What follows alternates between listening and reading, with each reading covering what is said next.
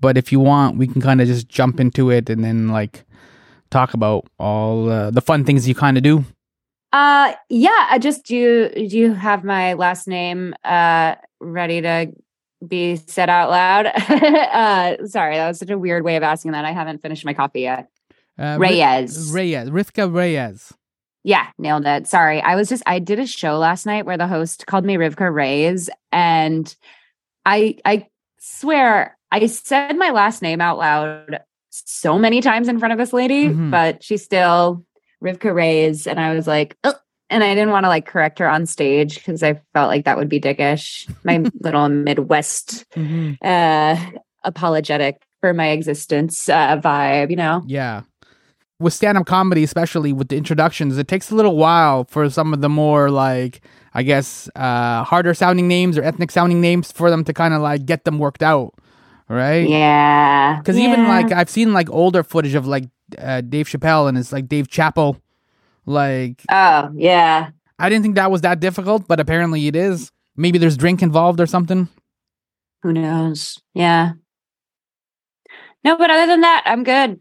All right. Let's rock and roll then.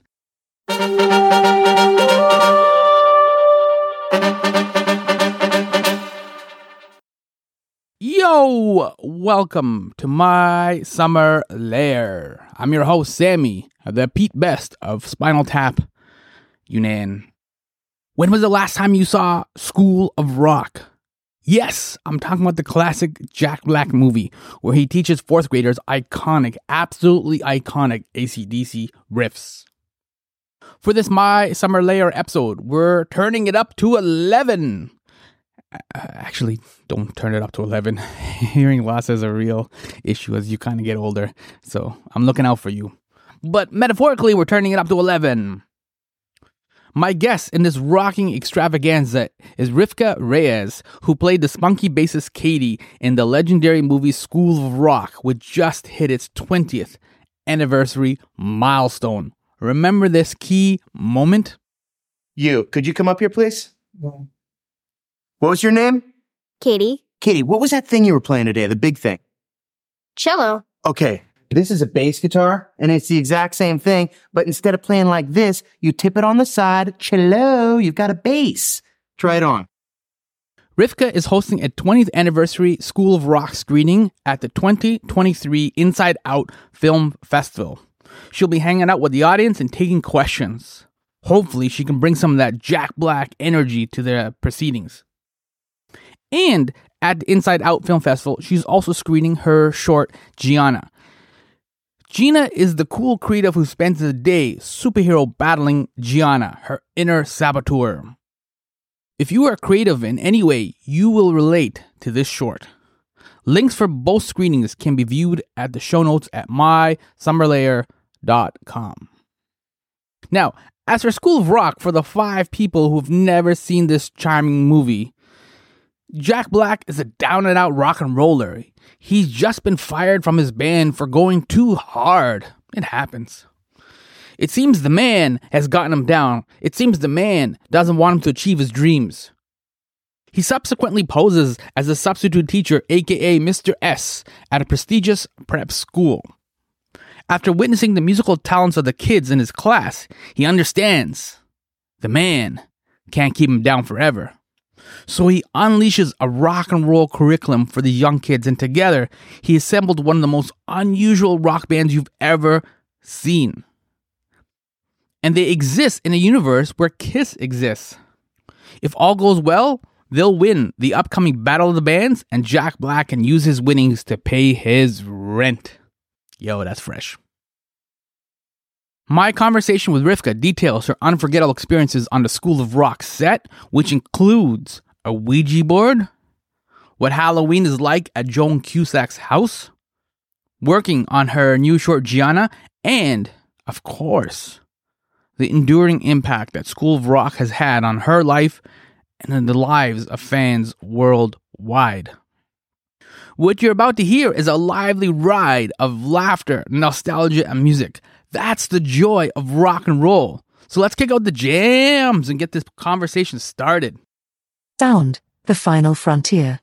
My Summer Lair is an enterprise, a pop culture voyage with a continuing mission to explore strange new worlds, to seek out new creators and celebrate established producers, to boldly go where no podcast has gone before.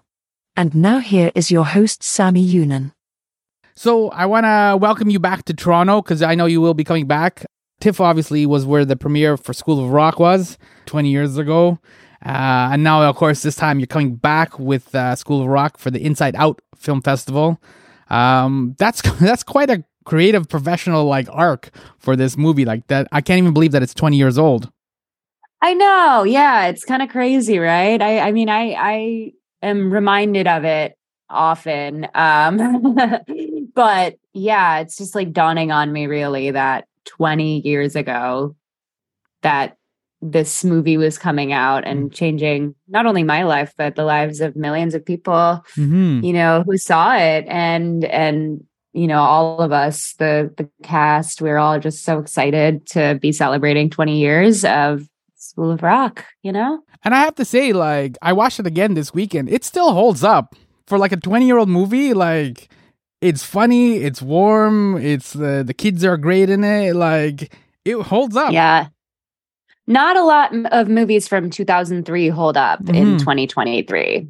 Yeah. And you mentioned the cast, for example, like, I think a lot of people don't realize, like, Mike White is the White Lotus guy on HBO. Yeah. Not a lot of people realize Mike White was on Survivor either, but, you know, it was funny seeing all the Twitter discourse about it because whenever the season finale of White Lotus season 2 came out and HBO, they have the like little post episode, like documentary bits after, and Mike White was interviewed for it. And a bunch of people were like, "Oh my God, that's Mike from Survivor." And then like so that was like half of the people were like, "Mike from Survivor." And the other half were like, "Mike White is Mr. Schneebly from School of Rock." They were so confused. And then I was just like, this will blow your mind. He wrote School of Rock and starred in it. So, you know, a well-rounded guy. Yeah, it's a strange career. And another one who's had a strange career, but a fun career too, is Joan Cusack as well. Both of you from Chicago. Is there any connection there, or is that small world? Yeah, actually. No, it is a really, really weirdly small world. Like so tiny that on the first day that we were having table reads for School of Rock, we didn't know who was playing Ms. Mullins yet. And then when she walked in, I was like, "Joan?" She was my neighbor. Actually, like we lived like around the corner from each other when I was a kid. So it was literally the smallest world happenstance thing. But yeah, it was crazy because I was like, I always knew Joan as like, I didn't really know her as an actor. I really knew her as the like cool lady who lived around the corner who on Halloween gave out Capri Suns for trick-or-treaters. Oh, that's a good house to get out. Yeah. Isn't it? Yeah, no. I mean, she always dressed as a ghost. It was great. She would wear like a full like white like tracksuit and paint her face all ghostly, and she would just sit on her porch and hand out Capri Suns. Sometimes there would be Doritos, but you had to come a little earlier for the Doritos. Yeah, the Doritos went quick. Yeah, I could see that. Yeah. Because that's a good day. Like a Capri Sun and some Doritos, like you're set after that. Yeah, honestly. And how did you hold up with like Jack Black making all the goofy faces and the little dancing and stuff like that? I'm sure he improv'd a lot. Like you seem like you would be able to hold it together as a 10-year-old kid. Like you weren't cracking up as much. I think I'm gonna bet on you. But were like some of the other kids kind of like losing it and like ruining takes? Yeah. So at first it took a little while to get used to, but I learned a trick. Honestly, my sisters and I used to play this game where we would try to make each other laugh really hard with like water in our mouths. And so I had training from all of that to like just hold it back if I was really, really like holding in a laugh. I had a feeling you'd be pretty strong. Like there's always one. I'm pretty good. Yeah. There's always one SNL cast member who could like hold it together. You know what I mean? And there's always a couple who ruin it for everyone. I am pretty good at not breaking. I'm not going to lie, but there are times when I do. And there were times when we did break because there was something that was just so unexpected and so funny that Jack or one of the other players did. Like in the step off scene, like we did not know he was going to kick the desk over. Props and art department were really upset about it, but they let him get away with it because it actually ended up making it into the movie. And that was like our last take. And, you know, Richard was like, okay, go crazy on this one. And he was like, yeah, I'll take that. And he took it way too far. But we did not know he was going to kick over the desk. We didn't know some of the lines that he had were improvised. And sometimes he would say stuff that was like just so funny that like, you know, and sometimes for me, it's like all it takes is seeing somebody out of the corner of my eye go like start to lose it. That makes me lose it. Mm-hmm. Sympathetic laughing. Team player. Yeah, team player, empath, whatever you want to call it. Yeah, so just for context, because I mean, you're obviously an older lady or woman now. So like, which of the school kids were you in terms of like School of Rock? Just so people have a context, because I know sometimes it's difficult to picture all the different kids. Yeah, so I played Katie, the cool bassist. I didn't think I was cool. Yes, that. But the cello player turned bassist in the band School of Rock. Yeah, that was me. Mm-hmm. I gave myself a last name because the not all of the characters were given last name. Like we had Freddie Jones and Summer Hathaway and Zach Mooneyham. I gave myself the last name Harrison because I was a big fan of George Harrison, even though he was not the bassist, but I just wanted a cool rock appreciation last name. That's really cool. So look at you, like at 10 years old, developing like... doing dramaturgy, I know. Giving your character like a little bit more backstory too, and like... I was much more type A as a kid than I am now. I would say I'm more like type A adjacent now, but yeah, I was definitely like a homework kid. I would, you know, research a lot of things. Like every morning I would watch MTV to watch music videos and like see cool things I could do on stage. And I was always watching movies and TV as a kid as well, just to learn how to act, basically. Mm-hmm. Is it easier as a kid in a sense because you can almost tap into that imagination? Yeah. And I think kids' minds are more malleable and adaptable. I was given the feedback from teachers that I was adaptable as a young kid, and I didn't quite know what it meant then, but I think now it's more like I was just willing to, you know, try things out or do research or experiment, you know, and definitely that has carried into my adulthood. But yeah, I think it is easier too for kids because our imaginations are so vast. At least mine was. My sisters and I grew up playing like basically improv games when we were kids, and our parents really did their best to like put us in artistic like settings, like music lessons for me. My sister was taking acting and dance classes. My other sister was more on the athletic side, but still she learned guitar as well. And, you know, we all can sing. And then my baby brother is a musician, a talented musician as well. So yeah, we're a pretty creative family. The weird thing too, though, about being like, I think as a child actor or kid actor is that lack of, I guess, buffer. I'm not sure what the word is. Like, because when you see a kid in a movie, they're a kid. Like, when you see, like, Arnold Schwarzenegger's like a Terminator, you know he's like a Terminator only for, like, those scenes. And then when the director calls cut, he's like an adult or, like, a dad or whatever. You know what I mean? Like, there's that range that he has where he can turn it off and on, I guess. That's the best way to put it. Whereas, like, a kid is always just a kid. It's almost like an extension of your personality. It doesn't seem like it's an act or, like, a character, if that makes sense. Yeah. Yeah. I mean...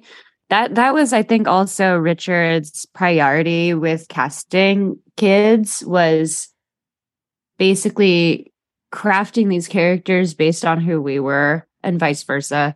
You know, that we were all pretty much playing heightened versions of ourselves. I would say the only one that really had to like act was Joey, like, and Joey was not that type of kid at all, where his parents were like, don't play guitar, like, obviously, because how did he get so good, you know?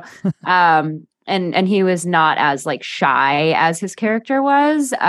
But yeah, so kudos to him. Cause like when I watched it back recently, I was like, damn, like Joey was like really good at acting. Like he was killing it. Yeah. And I told him that because we recently reconnected and started playing music together again. 20 years later, which is crazy. And I was just like, dude, you are like actually such a good actor. He's like, I know, it's so weird. And that was his first job. Like, I mean, it was my first job too, but I didn't have as much like emotional stakes, I think, as his character did. You didn't develop more of a backstory for your character, for Katie? Oh no, I did. I feel like Katie was like playing cello because that was like the instrument that she, I guess, like wanted to play, and then was given the bass and saw it as like challenge accepted, like, oh, this is actually nothing like the cello, but I'll try it. Hell yeah. And I guess, I mean, it is kind of very similar to me. And 20 years later, and for most of the acting work that I have done since School of Rock, I do play characters that skew pretty close to who I am as a person. Not to say that I don't have range, but yeah, I mean, I tend to prefer to play characters that are closer to me. And if they are further from me, I'm able to kind of tap in on a like soul level of like the parts of me that are overlapping with this character.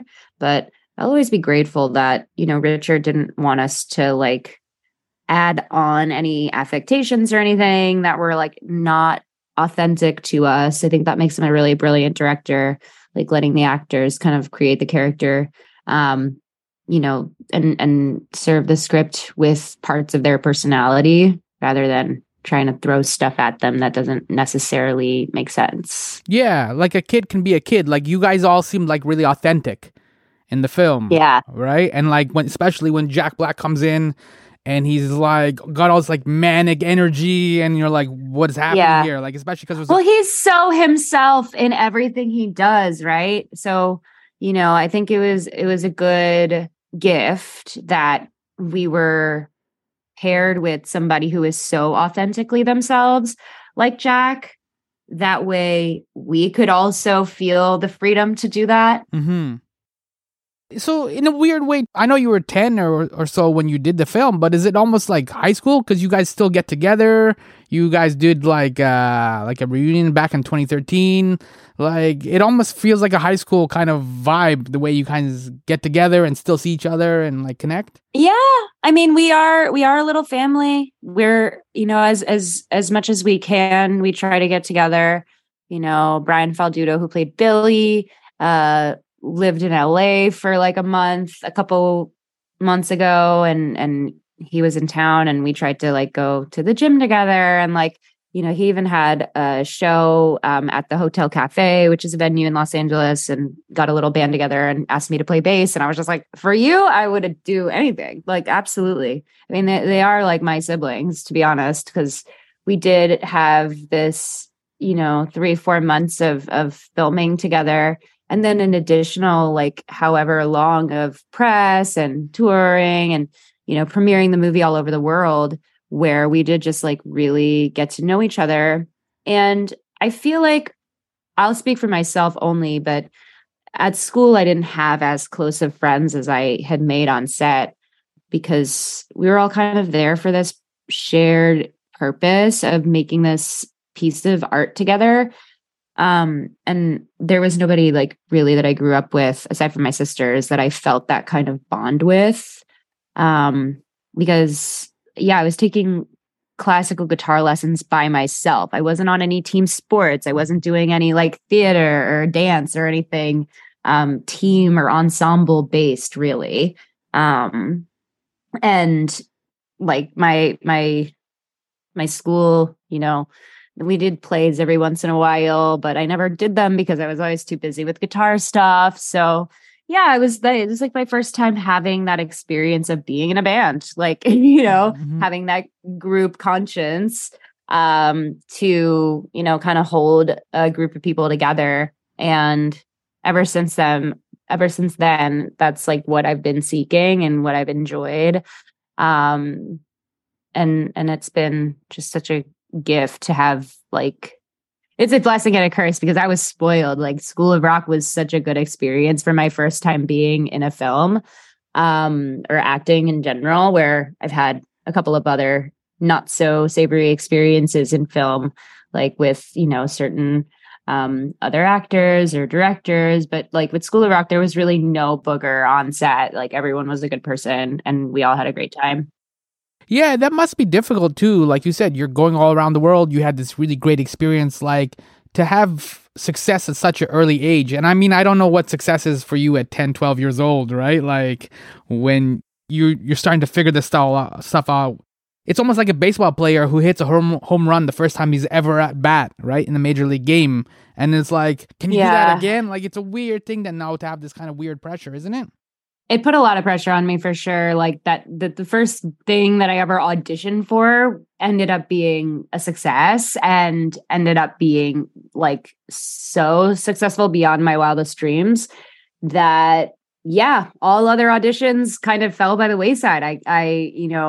My mom was like, "You're such a natural. You've got this in the bag." And in the back of my mind, I was hearing like, "No, you don't." Like, Mm-hmm. and that's kind of when that like inner chatter, like saboteur voice started for me. I mean, I was 10 and then, started auditioning for things right after we finished with School of Rock. I got an agent right away and I started auditioning for Disney shows, Nickelodeon shows, other, sitcoms and movies here and there. I auditioned for the like Nativity Story movie to play the Virgin Mary when I was like 13. I was like, what? No, thank you. I was like, I don't think I could do that justice at all. And I just, went into it with this mindset of like, that was a fluke. Like, that was a one-time thing, I think. But obviously, like, no casting director wants to see a kid come in with that energy, thinking like already that they don't have it. And, it took me a while to get back into the swing of things with acting. So I did take a break from auditioning. I started doing theater and like musicals instead when I was in middle school and high school. And I really loved that and fell in love with that. And it gave me my confidence back again. Also, it blended back in the music, which, not every film or TV show that I auditioned for is like musical. So I felt like having the added layer of singing and doing choreography like while acting was helpful for me to get back in my confidence. And then in college, I ended up pursuing like a regular acting major. So, I mean, it's been a journey, but for a while there was a lot of pressure on me to like book the next big gig. Mm-hmm. And whenever I was just placing all of my, energy on that, it didn't work out. But the second I like remembered, it's like about the art itself and it's about the craft, and just like went back to learning more. I mean, I ended up doing much better in that way. Some of these experiences you talked about, you wrote about it in Confession of an Obsolete Child Actor, which you published right before the pandemic. I thought it was a really interesting Medium essay. Can you kind of just sum up a little bit of what you're talking about? Because it's also like the positive and the negative experiences as well that you had following School of Rock. Right. Well, when I got back from set, the kids were either really, really nice or really, really mean, and there was really no middle ground. And I had a lot of pressure coming from specifically my mom around getting the next thing because financially, my family wasn't in the best place. And to put that on a 10-year-old kid is really hard, especially in those like formative hormonal years where we're starting to like people and I also got some pretty like heavily unwanted attention from grown men on the internet, like adult men who were saying like really fucked up things to me, or about me on the internet, saying things like, oh, she's going to grow up to be so hot when she's 18 or, whatever. And that is like still a problem, is that like children in TV and films are so sexualized. We even saw it happening to Billie Eilish. I mean, there were like countdowns till the day she turned 18, which is just so disgusting. And to have been on the receiving end of that, I just didn't know what it meant. I knew it wasn't right. I knew it felt icky, and it just put me in a bad way. And, for years, from when I was like in high school until I turned 24, I was, pretty heavily drinking and doing drugs and just acting out in as many ways as I could without like actually killing myself. But deep down, I just I wanted to check out. I wanted to not be in reality. I kind of just wanted to numb out everything. And, the last 5 years I've been sober and working really hard on my mental health and my spiritual health and my physical health as well. Way to go. And thank you. Things have really fallen into place. I mean, I'm not going to lie. Like, it's been hard, like being sober during a pandemic when you're like literally in your house alone where you would have been drinking, like is hard. Yeah. But I made it through without a drink, without a drug. And I, I'm really grateful that I have community around that. Yeah. Thank you. It's funny because one of the first, experiences the kids had with Mr. S, who was Jack Black, was like he was kind of hungover, and then he started ranting to the kids, and he has this rant about the man, and he says Miss Mullins, the school principal, who's Joan Cusack, she's the man, and then he goes on to add, and this is a direct quote. So don't waste your time trying to make anything cool or pure or awesome, because the man's just going to call you a fat, washed-up loser and crush your soul. So do yourselves a favor and just give up! Right? And it was kind of like, when I was reading your essay, I was like, oh man, Jack Black told you at the beginning, like, sometimes when you try to do something fun and pure, there will be people who will come and try and like crush it or like make it unpure, I guess. Wow, I never thought of it that way. Whoa. Yeah. Mr. S's class had like lessons. No, yeah.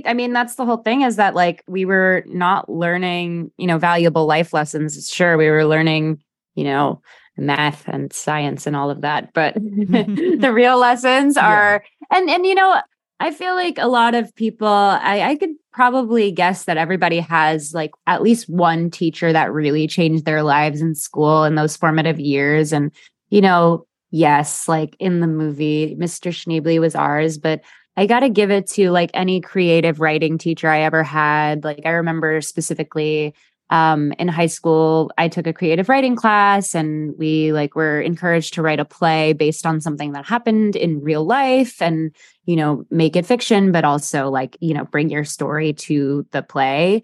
And I got to write a little short play about like some experiences I had with like abuse. And it was just really, really valuable, like to be able to learn to bring parts of my personal story to art in a way that was healthy and cathartic. That really, really changed my life. Mr. Hansen, shout out, senior year, Lincoln Park High School. But yeah, I have other teachers too. Like, all of my English teachers I loved. I never had a English teacher I didn't like. And I just remember like my sixth grade English teacher was really like into music. So on Fridays, she would have one kid from the class bring in a song, and we would just do like free writing to that song based on like what we were picking up. And that's like a skill that I still use if I'm ever like feeling kind of like writer's block stuck in my head, just getting out a piece of paper and putting on like ambient music to just like kind of scribble to, to get like everything that's out of my head and kind of standing in my way onto paper. So yeah, these are like really valuable life lessons that I think like all teachers should be teaching, but I get like in a math and science sense, you're not always going to have time to do that because you have to explain quantum theory. Yeah, eventually you got to get to But something yeah. like real. But you do need to know about the man and how he'll crush you, right? So it's like, Totally. I mean, I don't remember anything I ever learned in any math or science class at all. Like, I think I've learned more on TikTok and YouTube in the last 5 years than I have in any school class I ever took. But all of the creative stuff and spiritual stuff has really stuck with me. you were just talking about like getting the stuff out of your head and onto the paper. How do you navigate either the filter or the fear, I guess, to be that open and that vulnerable and to like, even like that essay that I mentioned, Confessions of a Obsolete Child Actor. You're very open about the struggles and the things you were dealing with. Even now in this conversation, you're very open. Like, how do you navigate either the filter or the fear? Because there's always that voice in your head that says, oh, you shouldn't say that or you can't be that. Yeah, I do have that voice, and it is really loud. It's an inner saboteur. My other film that's premiering at Inside Out Festival is a short film that I wrote called Gianna, that I wrote and starred in and produced with my beautiful partner Kristen Laffey, and it's about a girl who has a loud inner saboteur. So loud that she comes to life and wreaks havoc in her day. And it is a artistic and visual manifestation of like the way that my inner saboteur used to kind of run my life, or the way that I used to let that voice run my life. And really sobriety helped me to not take the advice of the inner saboteur. Don't write that. Like, don't publish that. You're not even like a real writer. Just because you journal a lot and are good at Twitter doesn't mean you're a writer. Like all of this, like, just the chatter that happens. And that is all just coming from the ego. It's none of it is real. I heard a helpful acronym that FEAR stands for false evidence appearing real. Heard that in therapy and really was like, wow, it really does stand for that. And it also could stand for face everything and recover. So I choose to face everything and recover by putting my writing out there, by writing this short film and other projects that are like based on a true story, or based on parts of my life. And You sharing do a lot it of, like, because comedy musical kind of stuff too. yeah. I mean, that, like, my characters that I play on stage are kind of just, manifestations of my real anxiety and depression. They're, the songs that I write are just me kind of streamlining my anxiety and depression into music that I hope makes people laugh, out of a place of relatability, out of a place of, oh my God, I've totally been there. I do it all just to reach other people who are going through the same thing, or maybe don't know how to put into words how they feel. Because so many pieces of music and art and film and TV and literature have shown me that too, where I go, oh my God, like I never thought of it that way. That is what I go through. There was a TV show called Love on Netflix that it was a Judd Apatow show, starring Paul Rust and Gillian Jacobs, and just watching her character, I was like, oh my God, I need to not drink anymore. So you never know who like you're gonna reach, like with your words or your songs or your art. Mm-hmm. Just like School of Rock inspired so many kids to pick up an instrument, inspired so many people to start bands, inspired so many people to really go, oh, wow, like I have been trying to live up to my parents' expectations of me for so many years, and I'd actually like to not do that anymore. Just like how School of Rock inspired people, I hope to also do the same thing for my mentally ill community and for my, queer community and for, mixed race people who feel like not enough of one thing or too much of the other. Mm-hmm. For fellow tall girls. Like, I mean, really, if anyone sees anything I put out there and goes, oh my God, you made me feel so seen, I'll have done a good job. And the short that's coming to Inside Out Film Festival, Gianna, like this was the first time you were doing the writing and producing, right? Like, Yeah. so how was that experience? And you felt good, and you felt like you're addicted now, and you want to do more of this? Yeah, absolutely. I mean, it was the best 3 days of my life. The crowdfunding part, I did not like. I don't like asking people for help, which is something that is a theme in the movie Gianna. But yeah, I definitely, once we had the funds secured to make it, I was like, let's just do it now so that we could submit to festivals for 2023. And we made it over 3 days and then edited it pretty much right away and had it done by end of January of this year. And I'm just so excited. Inside Out is the first of 3 festivals that we'll be screening it at, 3+. I'm sure there will be more, but yeah, I'm just so excited to be bringing something I'm in back to Toronto. I have a lot of friends in Toronto that I met over like TikTok and the pandemic. So I'm really just excited to meet them in person and to be back in Canada. Yeah. Yeah, there'll be one night where you premiere that short, and then there'll be another night where you do like the School of Rock, and I guess you'll be taking questions from the audience. Yeah, that is true. I'll be screening Gianna on June 1st at 9 at the TIFF Lightbox. And then I think also at the TIFF Lightbox the next day, June 2nd, is the screening of School of Rock. That's great. Well done. Like, what's next for you? Are you going to be working on another short, or are you just going to like work on more music? I wrote another short that is for me and my partner Kristen to star in together. We're going to co-direct it. It's going to be co-produced by us again. We make a really good team, like artistically and in like a romantic way.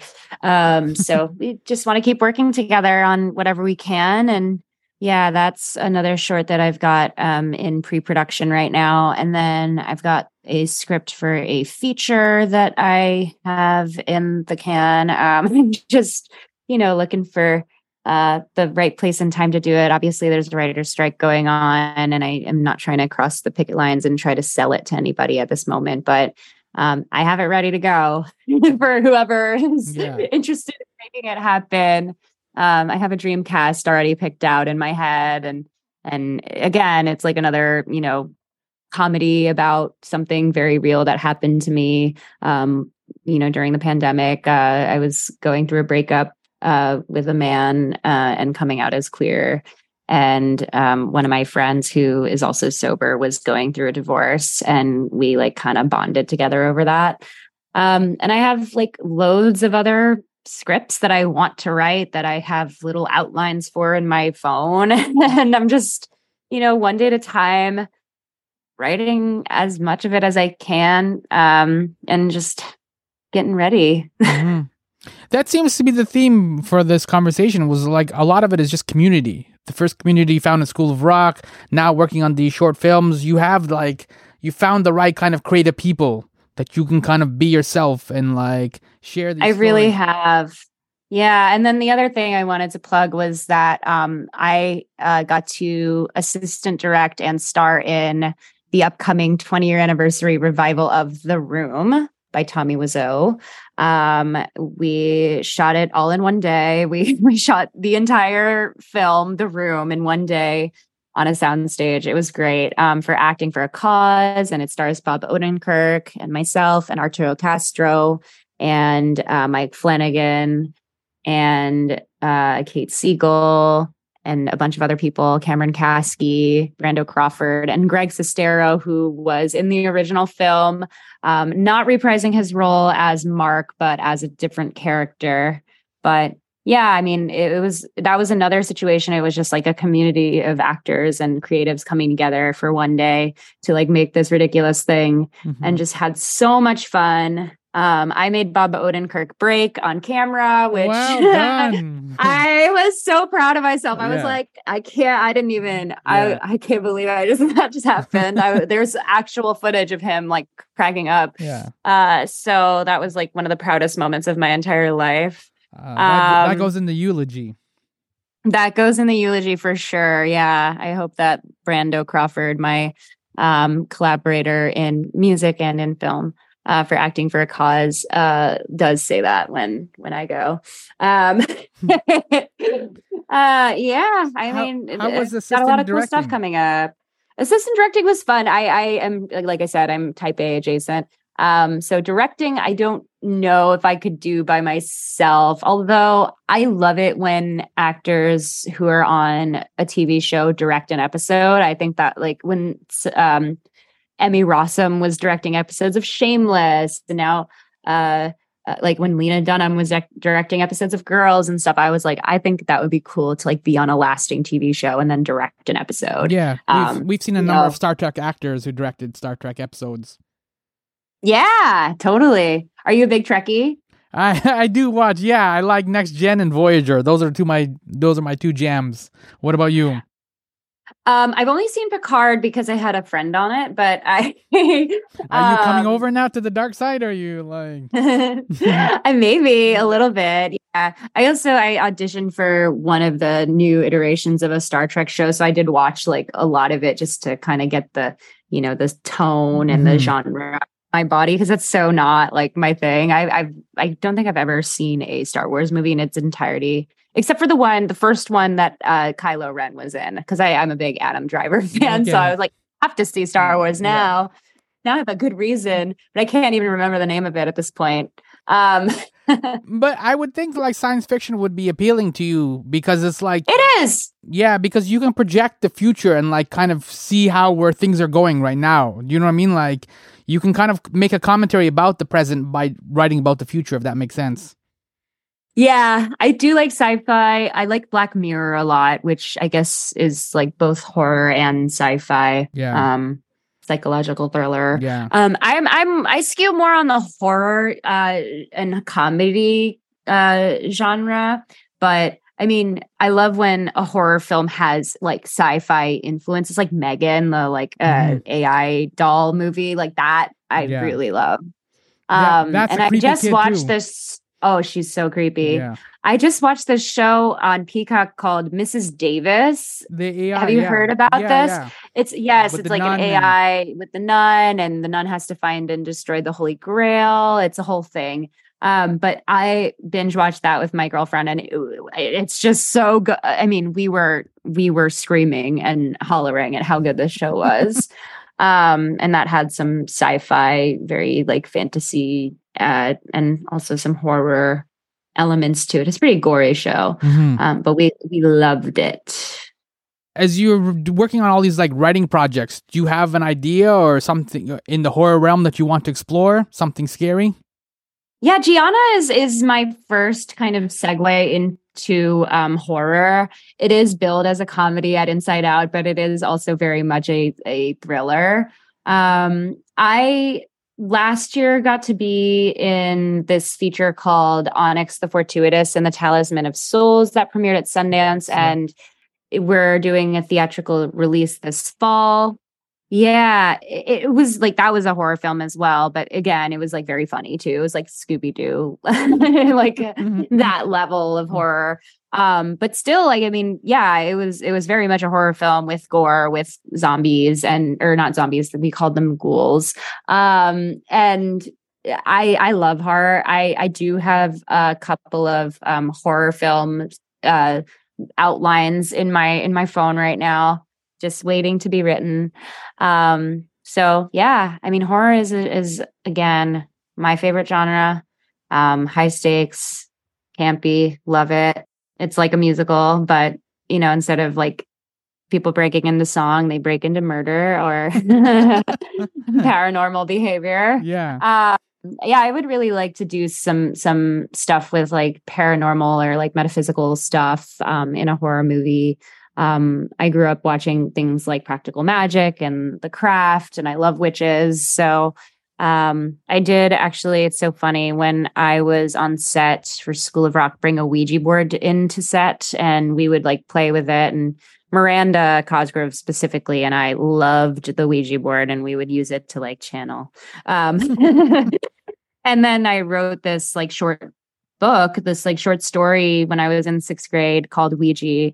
And it was about 2 girls based on myself and Marina Cosgrove, who fell into a Ouija board and were trying to escape from the boogeyman. Yeah, it was pretty pretty intense. That might be a slightly twisted sequel to School of Rock, but I think it might be worth exploring.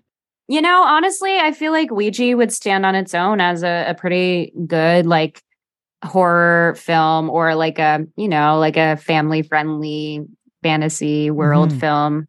Yeah, I don't remember like too much of the detail of the story, but I do remember there were like several quests that had to be gone on, and in order to get out. Yeah.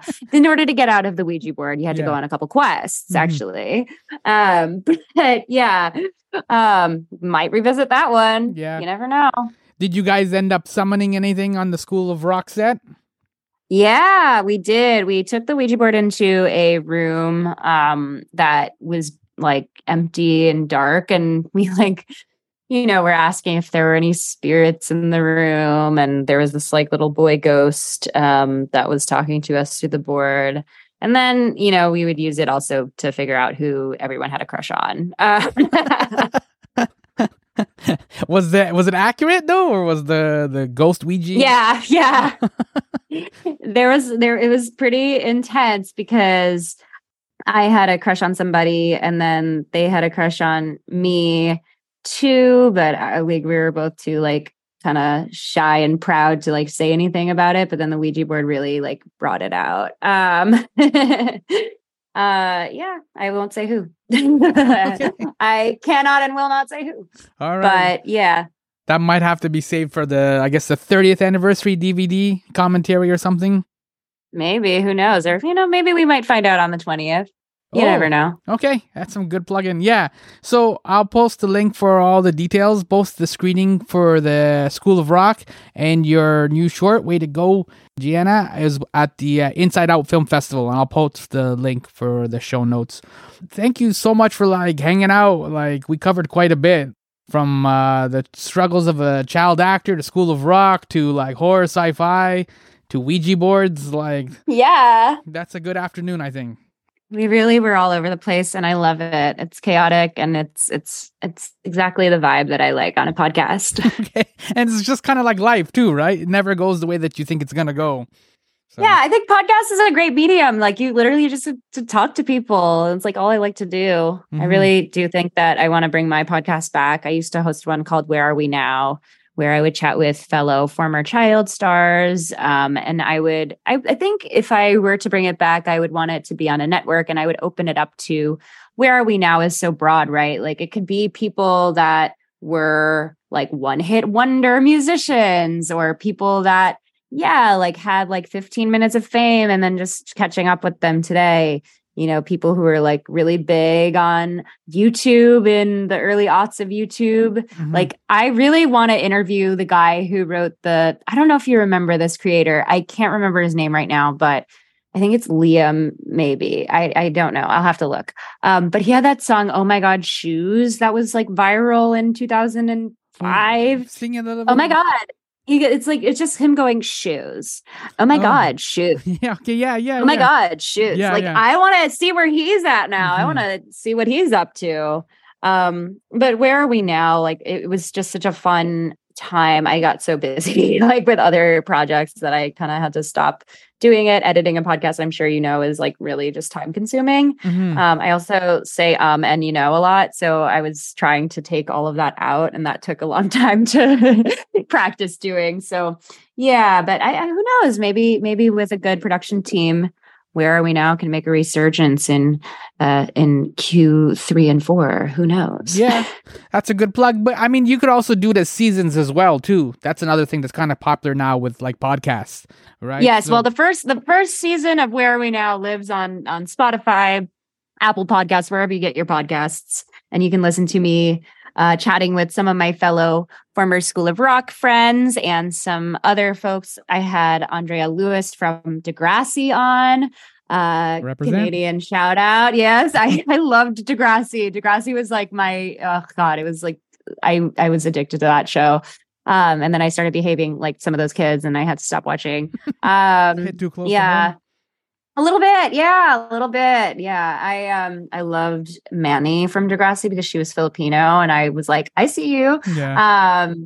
As It's a funny fellow because like Filipina. a lot of the American content is like Disney kind of shows, Disney Kids, iCarly, Saved by the Bell. It was a lot more. It was the first gritty Yeah. like show that I watched that featured people my age, and I was just like, "What is this?" You know. And now we have Euphoria, which is like Degrassi on ketamine, I guess, or Molly or fentanyl. But yeah, like I mean, Euphoria now is a good show that I like to watch. But yeah, I mean the genre of like after school special meets like gritty teen drama is very. I like that too. I would love to write for a show along the lines of like Riverdale or something like Degrassi one day too. I think I would have a good time getting into that juicy teen drama just because I know it so well. But yeah, I've had, guests from Hannah Montana, from Cheaper by the Dozen, from Sunny with a Chance, and a bunch of other Disney and Nickelodeon shows, iCarly. So you can check that out. And there's also a really nice tribute to my School of Rock brother, Kevin Clark, on there. We were supposed to record an episode like a couple weeks after he passed, but he passed. Was, so 2021.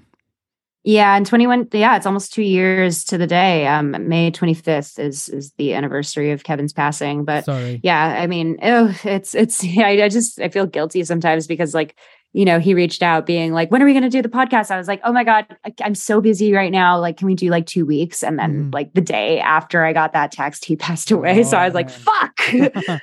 Yeah, he stopped he's an example of what you're talking about, where I think he stopped for a while doing a lot of acting. Like he didn't seem to do a lot of stuff following School of Rock. He never acted after School of Rock. He auditioned for a bunch of stuff. He, was the best actor out of all of us. And he like really, watching it again, I've been like so like wow, like floored by Kevin's acting in School of Rock. Him and Joey really like I was like just so floored just watching them drop in so well. But he more ended up on the music side. He was in bands for the rest of his life, and he became a teacher at an actual School of Rock in Illinois, in the suburbs of Chicago, he became where Mr. he and S. I are from. He literally did. And some of the kids from his band that he coached played at his memorial, and it was heartbreaking. But they were so good, and just really, it's really tragic, but. His memory is always a blessing. And he wrote the ending of School of Rock. So I have him help me write the endings of all my projects because he really knows how to make a solid stick the landing. Mm-hmm. All right. Well, we're going to stick this landing and, so, nice. Thank you. Not bad, right? Every now and then. So thank you, Rivka, so much for like hanging out and just like I said, talking about all these kind of things. Way to go. So anytime you see any of the School of Rock classmates, I guess, or castmates, just give them a high five and tell them that they did good. And like I said, for a 20-year movie, it holds up. It's still a lot of fun. So that's definitely something to be proud of. Thank you so much for having me.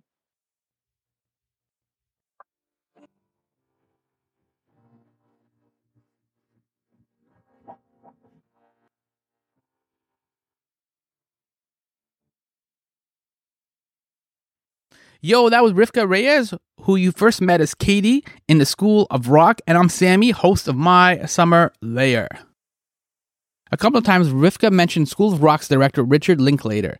He's behind the camera for Before Sunrise and Before Sunset, 2 excellent movies.